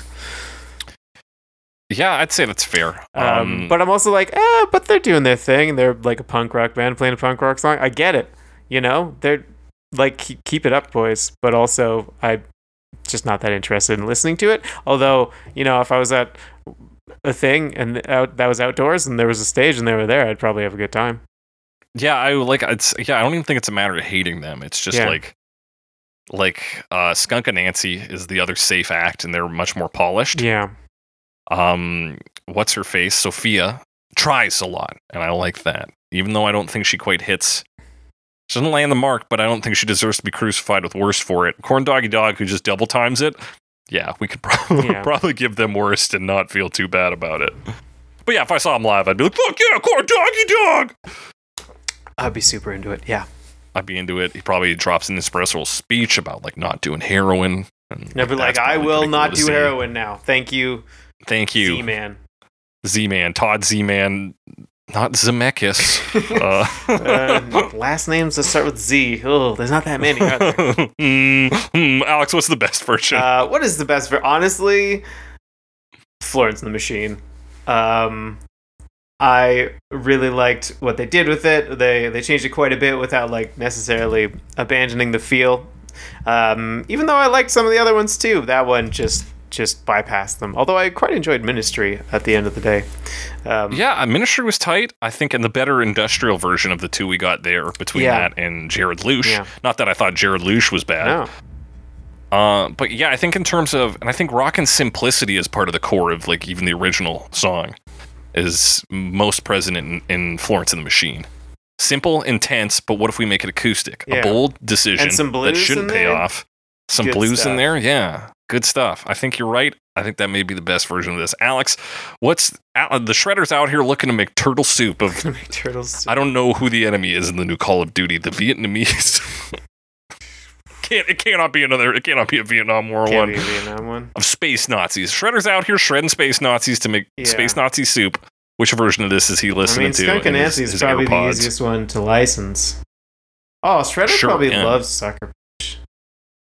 Do they kill turtles in that? Do they make turtle soup in that? Do they eat turtle Do they soup? make turtle soup in that? No, I have no basis for that claim. But I guess there is martial arts in there, so you're right in that. No, I got it. Okay, this is You got it? This is Shredder. This is Orokusaki, right? He's a master, and he needs a clear mind to. Of course. Is he shooting guns? Yeah, I suppose he's shooting guns. Anyway, Sophia is where I'm leading to because That's why, like Fortnite would be a better pick. Yeah, Sophia. Okay. Yeah, because he's like he needs to focus on his mastery of martial arts, but also shooting people. So right, your idea is like music is a distraction to him. He's a warrior. Yeah, this is like his bring the heart rate down so I can focus. Yeah, so he's like, if something must be playing, it's got to be this to bring to the zen of the battlefield is what he's looking for. So gain that through Sophia. Okay, that's a solid approach. I really like us getting into the psyche of Orokusaki. Yeah, the Shredder. he's the master of the Foot Clan. Martial arts master of the Foot Clan. Sometimes no, he's not a construction worker in the movie. That was Amano Yoshi. In New York, he briefly works as a construction worker. I think it's implied by his hard hat, and then gets murdered. It's gonna be Ministry for me, dog. You know what? He needs some of that hard hitting rhythm, and he's a man who, you know what? Revenge is the He's a only man thing of industry. He feels nothing.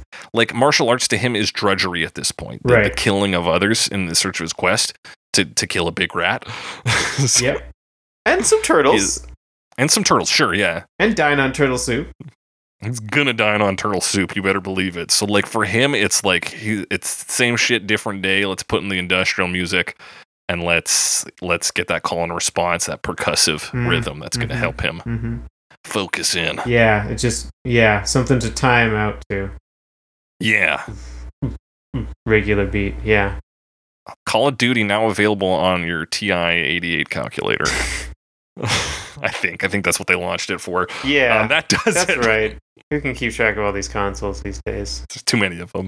That does it for our main segment. If you got a similar opinion, different opinion, want to talk to us about a version we didn't talk about, of which there are many, hit us up on Twitter, #CoverMePod, @JakeTheCressy, @SmilexWiseGuy. Send us your comments, questions, concerns, suggestions for future episodes. You can also email us, covermepod@gmail.com. Be sure to rate and review us. We're on Spotify, Stitcher, Google Podcasts, Apple Podcasts, your favorite podcasting app. Wherever you can find a podcast, you can find us talking about stuff. You know what we talk about. Cover songs and original songs, because how else would we talk about the cover songs? Tell your friends, family, neighbors, loved ones, hated ones you feel pretty neutral about. Reach out to your community. Tell them about us. Go to like a parent-teacher meeting where they're worried about what the youth are into, and be like, I think they're into this thing called Cover Me. It's fucked up. You guys should listen. So you know, like, what's what's going on, so you know what your kids are talking about, so you know the slang. And then they'll listen to this, and they'll be like, "What the fuck?" But then they'll listen to it. We'll have a bunch of boomers and Gen X. Is it Gen X who got kids and elder millennials, I guess, And Gen X. and Gen X. Yeah, get a bunch of them on board. That's the plan, guys. Talk about us at the PTA meetings. Yeah, untapped marketing potential. PTA meetings. No podcaster has tried this before. The scare tactic. That does it for today's episode of Cover Me. And as we always say on Cover Me, look out, honey, because I'm listening to Cover Me.